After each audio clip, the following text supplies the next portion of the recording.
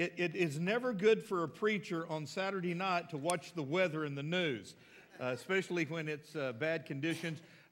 They talked about all the ice storms. It's going to be in northwest Arkansas and maybe in the River Valley.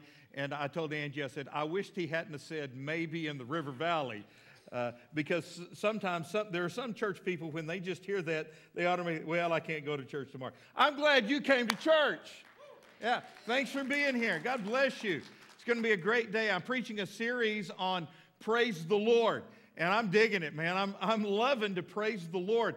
A preacher friend of mine who just happens to be real close by. In fact, his church is right across the little creek over here. Okay, Harvest Time. Marty, I visited with Marty last week, and he asked me what I was preaching. I said, dude, I'm preaching this series on Praise the Lord. And he just kind of laughed, and he says, hey, if you need some help teaching your people how to do it, I'll send a crew over to help, you know. I said, well, thanks, buddy. Appreciate that. Our key verse is Psalm 150, verse 6. Let's say it out loud together, okay? Let everything that has breath praise the Lord. Praise the Lord, all right? We enter his gates with thanksgiving. We come into his courts and we give him praise. He is worthy to receive our praise today, and we praise the name of the Lord. Most of the sermons that I'm preaching and will be preaching from occur from the book of Psalms and the book of Revelation. Those are the two primary sources that we have in the Bible that teach us about praising the Lord. However, I want to tell you that praise is found throughout the Bible. We are told throughout the Word of God to give praise and to declare praise to the Lord, to praise the name of the Lord.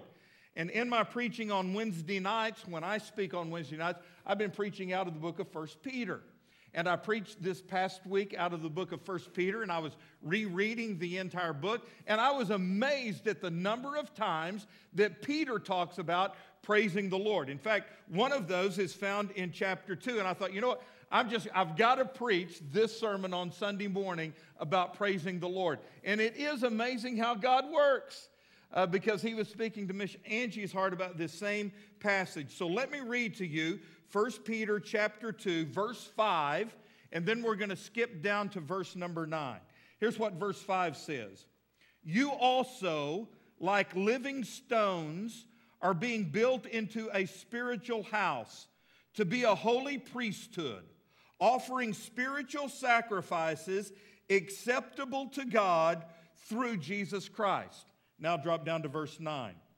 But you are a chosen people, a royal priesthood, a holy nation, God's special possession, that you may declare the praises of him who called you out of darkness into his wonderful light. Once you were not a people, but now you are the people of God. Once you had not received mercy, but now you have received mercy. Dear friends, I urge you, as foreigners and exiles, to abstain from sinful desires which wage war against your soul. Live such good lives among the pagans that, though they accuse you of doing wrong, they may see your good deeds and glorify God on the day that he visits us. Heavenly Father, I pray that you would take the words that we have read and speak them into our hearts. Lord, as I try to speak them on the outside, would your Holy Spirit speak them into our very souls? We love you. We're so glad to be here, and I pray that you would speak to us. We ask this in Jesus' name. Amen. Amen. Church, are you ready? Because I'm just going to dive right into the message, all right? Okay. We're just going to jump right in today. I've got two main points, and the first, when I count to two, I like to do it like this. I've got two main points, and the first talks about our identity. That is, who we are. Who we are. So I ask you, who are you? Suppose you're on an airplane or maybe in a doctor's office, and someone sits down beside you, and they strike up a conversation, and they ask you, who are you? You've been asked that before, aren't you? Tell me something about yourself. Well, when someone does that, how do you respond? Okay. Well, typically the way most of us will respond is by maybe giving our name and where we're from and maybe something about our family. You with me? Is that what you do? Typically, this is what I do. I say, well, I'm Will Harmon. I live in Fort Smith, but I'm really from Texas. That's great conversation piece. You got to throw that in. I pastor Cavanaugh Church, and I have a beautiful wife. Okay? A beautiful wife, and I have 3 amazing kids. And I start bragging on my kids, I say, my oldest one, Whitney, she virtually runs the Dillard's Corporation. I mean, there's Bill Dillard 2 and Bill Dillard 3. They call them BD2, BD3. And then there's Whitney, right there. My middle daughter, Callie, she's at Baylor. She's a 3-time state 300-meter hurdle champion. Got to throw that in. Y'all are sick of me bragging about my kids. And then there's Zane, the senior in high school that is a Greenwood High School Bulldog state champion football player. And then people don't talk to me after that. Really, that's what we do. That's how we respond. When we think of our identity, it is in those terms. Who we are, where we live, what kind of family we have, what we do for a living. But very seldom do we ever consider who we really are. Who we are in Christ. You see, when you give your life to Jesus Christ, everything changes. You become a brand new person. God puts His DNA inside of you. And so what Peter does, he reminds us of who we really are in Jesus Christ. We have God's DNA flowing through our veins. And so he gives us the 7 traits of God's DNA. This is who we really are. And you need to write this down, okay? So here we are. Number 1, this is who we are. We are living stones in a spiritual house. Verse 5. You also, like living stones, are being built into a spiritual house. You're being built into the house of God, the temple of God. Now, church, I've told you many times, and we all realize that the church is not the building. Okay, we just have the building so that we can meet in the building. The church is really you. And that's what he is saying. You are a part of God's building. He's using an analogy of a building or a temple. And he is saying that you are a part of that building that God is building, the kingdom of God. You are a stone in the building of God. Now, the walls of this building are block walls, okay? And they're cemented together. They're bound together with mortar. And if you start chipping away at some of these middle blocks and knocking the blocks out, sooner or later, what's going to happen? I mean, the whole building's going to come tumbling down because every block is essential. It plays a part in holding up the building of God. And visually, that's what God is saying we are. We are the stones that hold together the building of God. We are mortared together by the Holy Spirit of God, and we are making the holy temple of God. But not are we just stones, we are living stones. And we are living stones that are being fitted together by the Holy Spirit of God into a house or a temple, the dwelling by God's Spirit. So when you come to Christ, believing in Him for salvation, you come into the church. He takes you, a living stone, and He mortars you together with other believers. You can't separate the two. You're a living stone in the building of God. Woo! Now, y'all don't look too excited about that, but that's awesome, man. That's really who we are. William Barclay, the great commentary, tells the story about the king of Sparta who was talking to a visiting dignitary. The king was boasting about the mighty walls of Sparta. He stood on a high vantage point and he said to the dignitary, "See the walls of Sparta." Just one problem, the dignitary saw no walls because there were no walls. And so he said to the king, "Well, there aren't any walls. What are you talking about?" To which the king replied, pointing to his soldiers and his bodyguards, "These are the walls of Sparta. each man a stone. Boy, that's a Coach Jones speech right there, man. That's a really, woo, yeah. That's who you are. You are a living stone in the building of God. So who are you? I'm a living stone in God's building. Number two, second DNA. You are a holy and a royal priesthood. Verse 5, to be a holy priesthood, offering spiritual sacrifices acceptable to God through Jesus Christ. Verse 9, but you are a royal priesthood. So here's the visual. We are living stones that are the building blocks of a spiritual house or temple where God dwells by His Holy Spirit. And we are also the priests who serve in that temple. Now, by the way, all of these titles that are being given here, God had already given to His Old Testament people of Israel. These titles reflect the role that God intended His people to play in bringing salvation to the world. But they are applicable to those of us in Jesus Christ, the church. So we are a royal and holy priesthood. Or let me say it like this. There is royalty in your veins. Okay? There's royalty in your veins. In Christ, we are kings and we are priests. Now, remember Moses' brother Aaron? He was the very first priest. And Aaron's descendants were all priests by birthright. They were born into that lineage. So how is it that we have become priests? Well, we have been born again.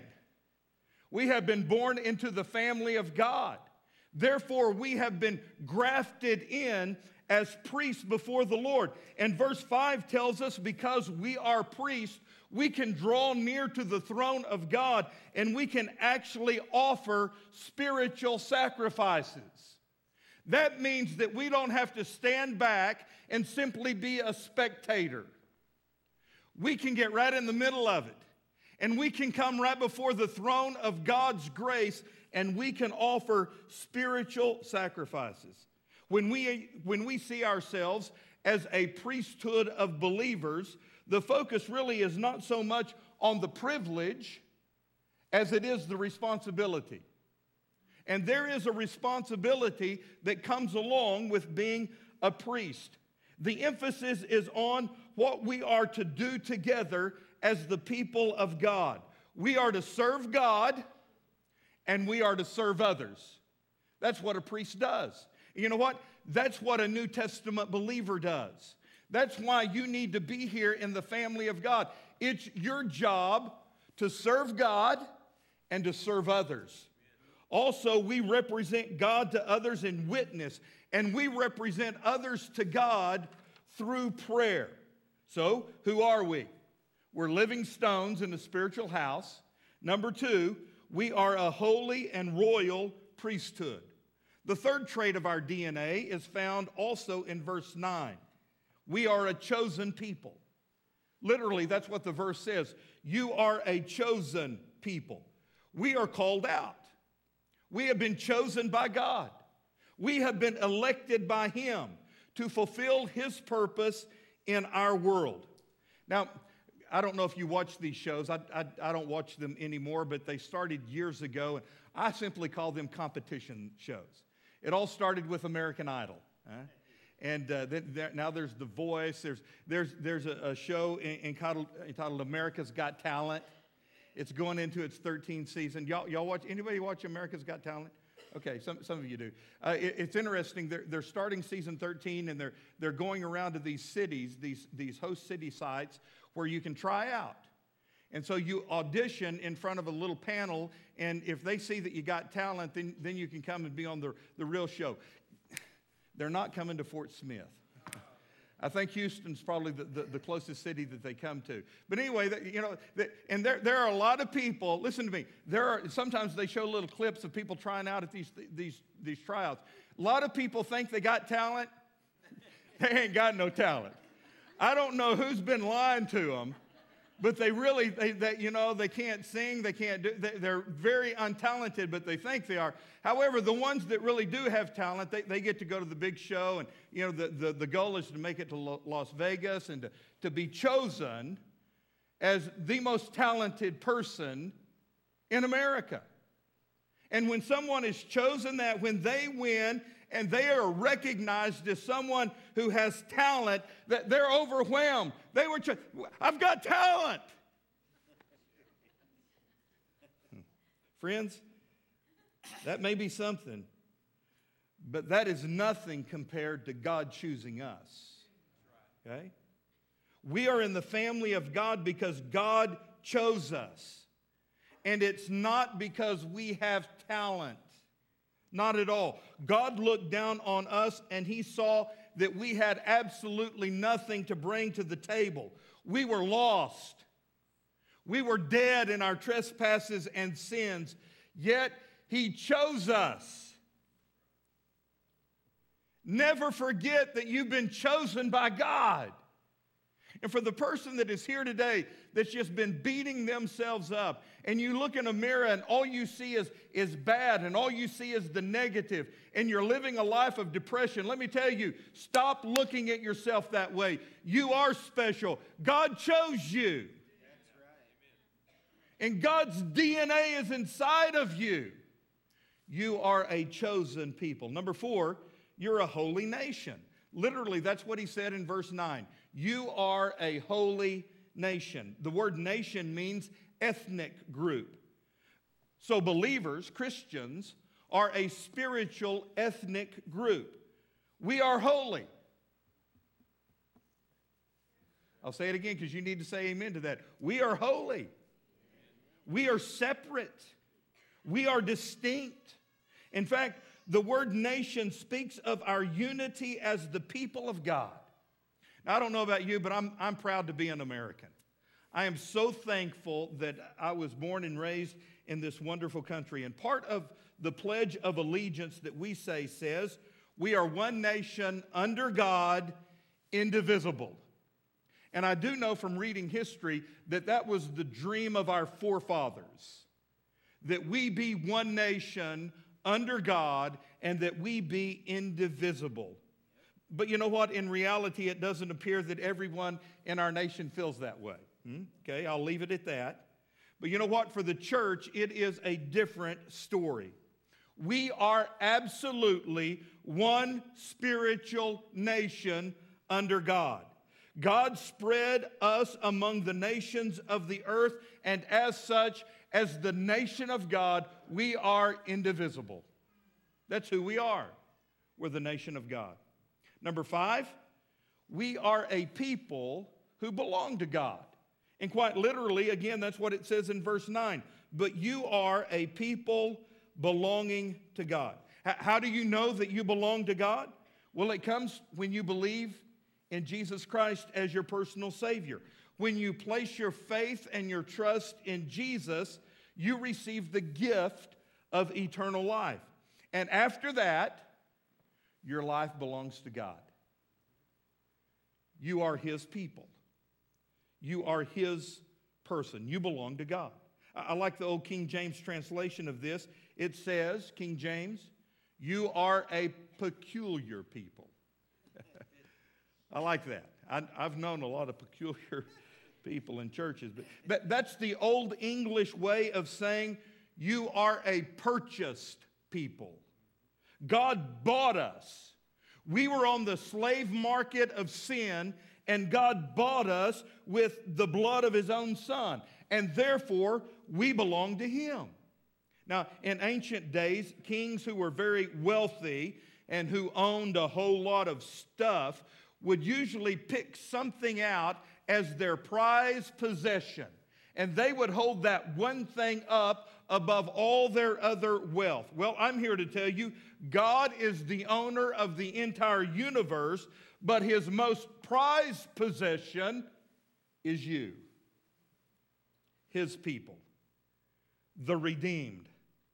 Number 6, who are we in Jesus? Our DNA says that we are the people of God. Verse 10, once you were not a people, but now you are the people of God. Once you had not received mercy, but now you have received mercy. We who were once nobodies have now become somebodies through the mercy of God.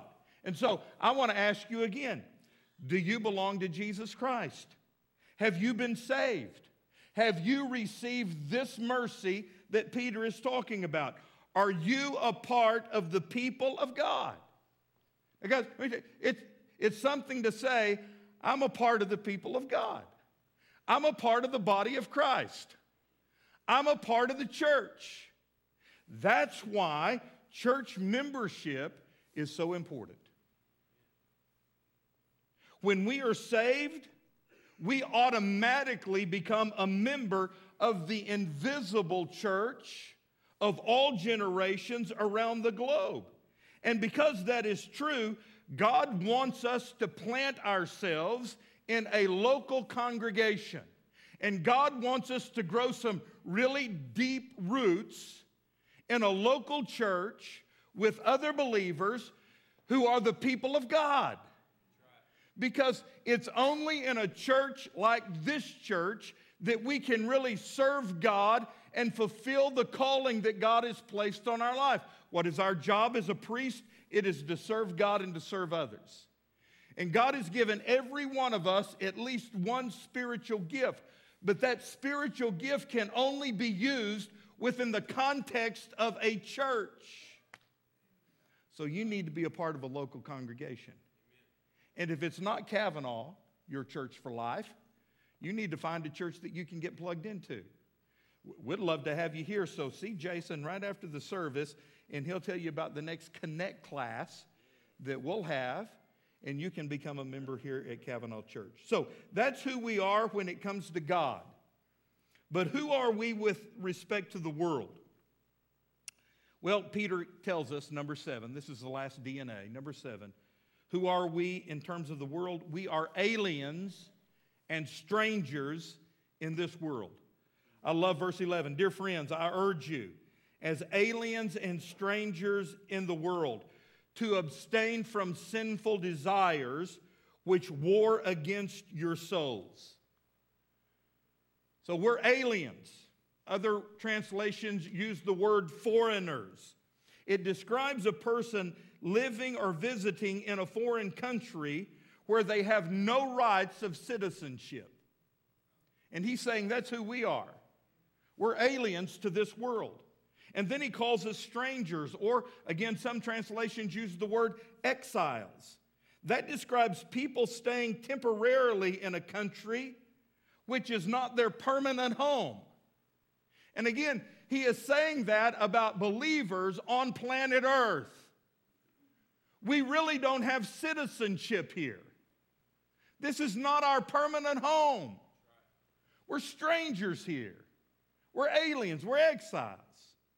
Now, about this time last year, Angie and I flew to the Philippines to see Callie on a missionary trip. And so when we flew into the Philippines and landed there, the very first thing that happened when we stepped foot on their soil is I got ripped off. I got took to the cleaners. They were standing there. All the taxi cab drivers, people were standing there, and they saw, there's a stupid American right there. I got him. And so they sent this sweet little girl over, who's real nice, and, oh, sir, please, can I take you to your hotel? Please. And, just like a sucker, I fell right into her palms, and she quadruple charged me.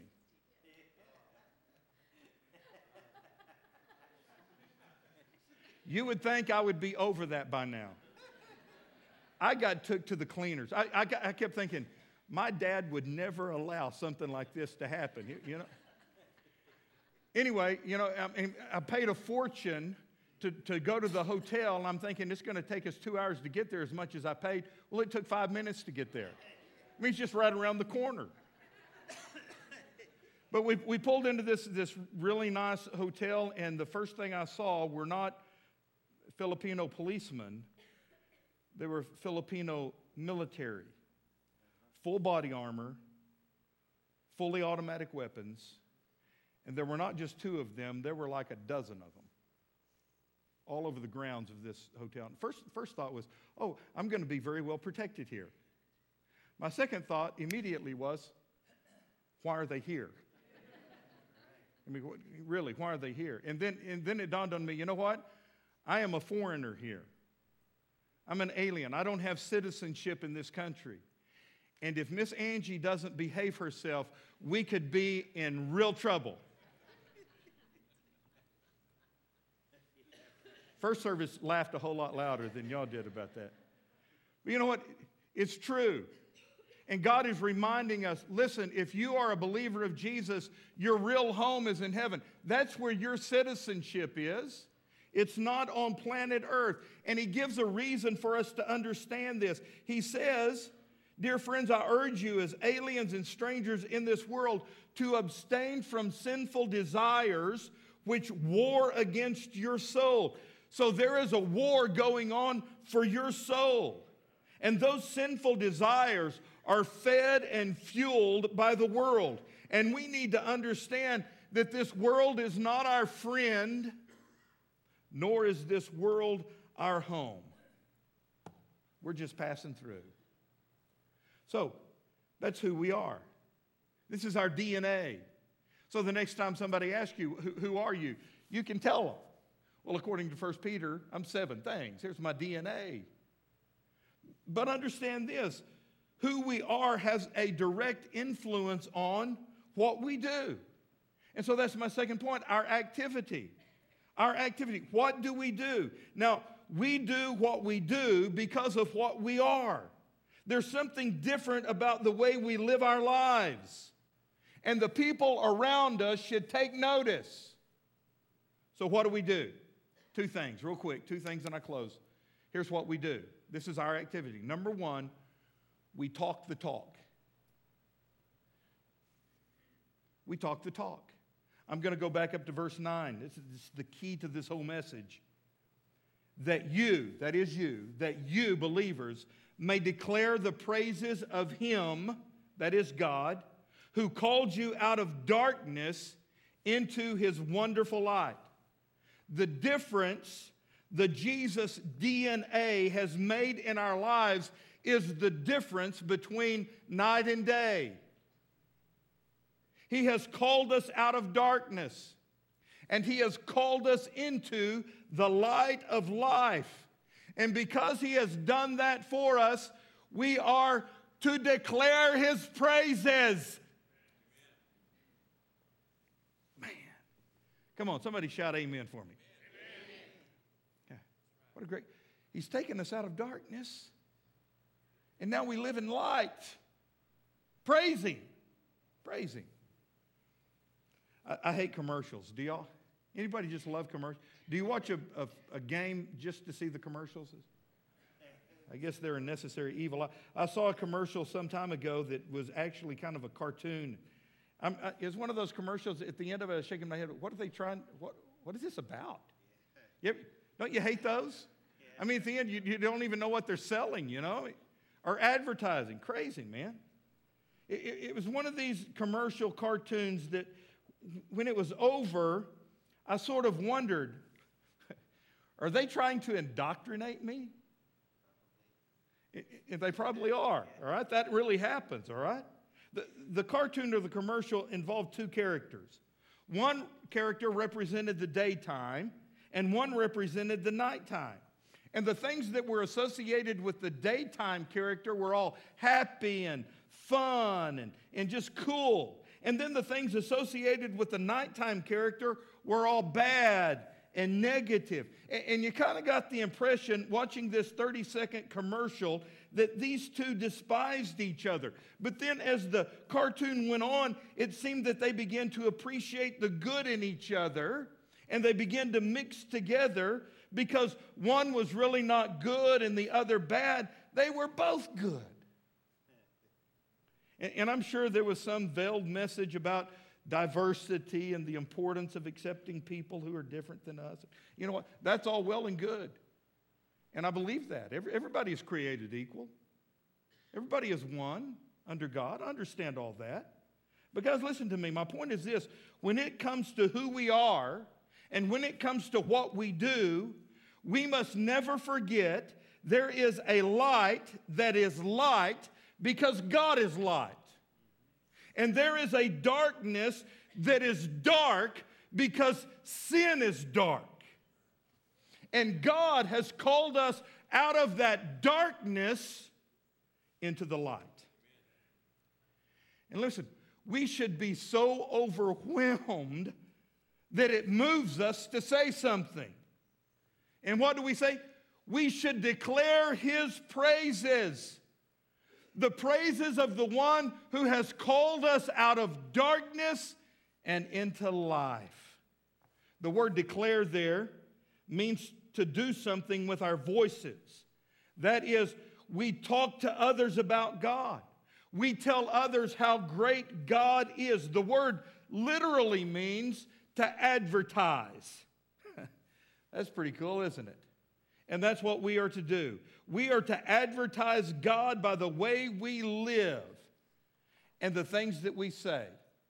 And because He has taken us out of sin and darkness and has established our life on a rock and has given us heaven as our home and has filled our life with the Holy Spirit, we should declare His praise.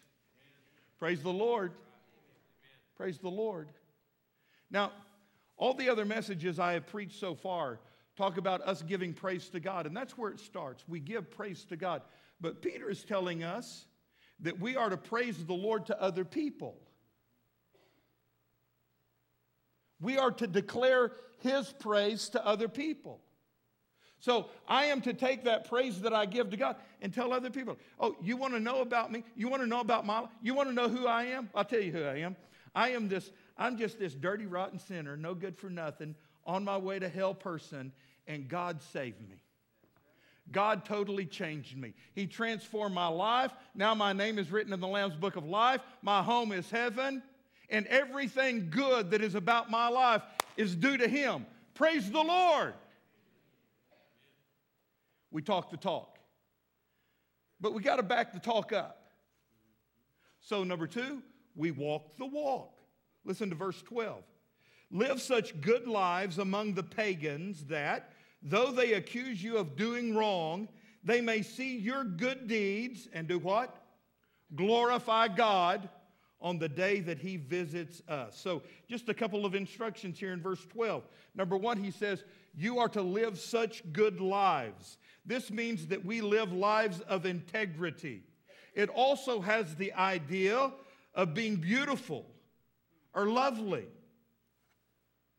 That's something.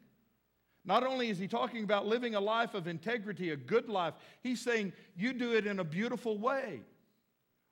I know a lot of Christians who live really strict lives and godly lives, but they don't do it in a loving way.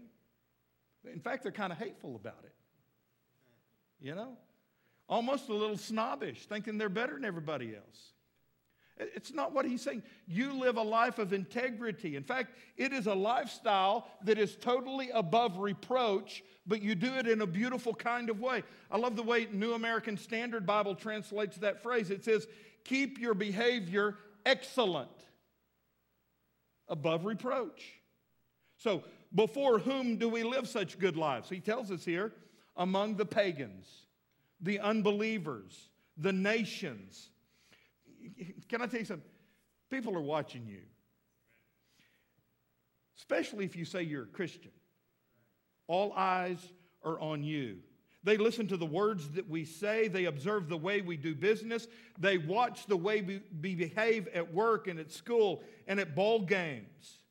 And we live our lives among people who do not know God for the purpose that they may see God through the good deeds that we do and therefore glorify Him.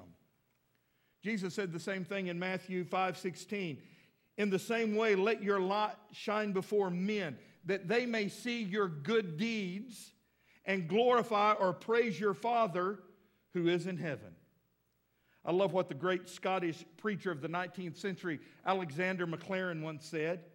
He said the world takes its notions of God, most of all, from the people who say they belong to God's family. They read us a great deal more than they'll ever read the good book. And how true that is. Now, he gives us the reason for doing this. He goes on in the verse to say, though they accuse you of doing wrong. In fact, in the day in which Peter wrote this, Christians were physically persecuted. The Roman Emperor Nero burned Rome, and he blamed it on the Christians. They were physically persecuted. They were accused of doing things they did not do. And then it talks about them giving glory to God on the day that he visits us. That's an interesting little phrase. What does that mean, on the day he visits us? Well, it could be that Peter is referring to the coming day of judgment, when God is going to come and judge the world. And we know on that day that every knee will bow and every tongue will confess that Jesus is Lord. But the wording that is used here is not that wording. It's really not talking about his day of judgment. It's really talking about him coming and visiting us on the day of salvation. And literally the word has to do with the court system that was being used in Peter's day. The very court system where these believers were being drug into. The courts where they were being falsely accused of doing wrong. Well, when they got into court, they found there was no valid evidence. Why? They were living beautiful lives above reproach. And so even though they were falsely accused, there was no proof. And what happened? They had to give glory to God. The pagans had to give glory to God. But this person is actually above reproach. That's interesting, because it got me to thinking. If belonging to God were a crime, are you with me? If belonging to God were a crime, would there be enough evidence in a court of law to convict you of that crime? I mean, if who we are and what we do were a crime, would there be enough valid evidence for a jury to look at your life and say, yep, you're guilty? What if who we are, that is, people who belong to God, and what we do, living such good lives, were really a crime? Would there be enough evidence to convict you? It's kind of a sweaty moment, isn't it? Don't you hate moments like this where you get clammy and sweaty and thinking, he might call my name out? You know?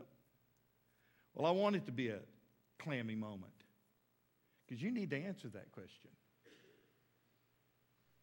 That's the reality of it. So here's what I'm encouraging you to do. Here's what I'm asking you to do. Just be real, man. If Jesus has saved you, allow that DNA to control you. Talk the talk. Talk the talk. I mean, he has brought you out of darkness and he has put you into the light. Declare his praise. Tell other people about him. And then back it up by walking the walk.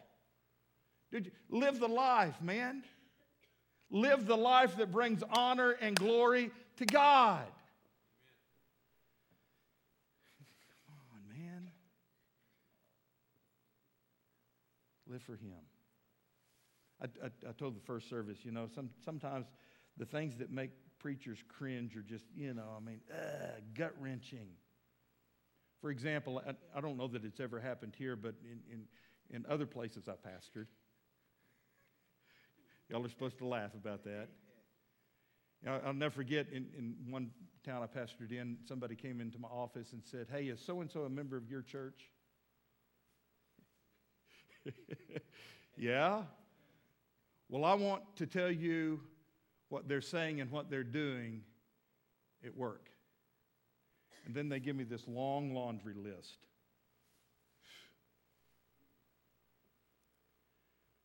Man, I don't like that because you know what now I have to have a confrontation with somebody in my church. But what I say to somebody in my church is this: dude, really? Come on, man, really? If you're going to call, and I said the name of the church, Oak Park Free Will Baptist Church, your church, then live the life. Walk the walk. Talk the talk. Because that's the only way God's going to get the glory. You know? It's when you're obedient. I was at an IM mission board meeting, and a young missionary family came in, and they have got 4 little kids, and they're halfway across the world on a mission field, and they told us this story about going every day to the park and walking through the marketplace, and after being there for a couple of years, this elderly lady stopped them one day and said, listen, I've been watching y'all every single day. For the past year, I've been watching y'all go to the park, go to the store. And the lady said, I just want to compliment you, ma'am, on your 4 children. Those are the most obedient, well-behaved children I've ever seen in my life. Now, long story short, she invited this missionary couple over to her house, not even knowing they were missionaries, and she ended up going to their church. Okay? Isn't that cool? But here's the deal. You know, she really wasn't complimenting those kids. She was complimenting the parents.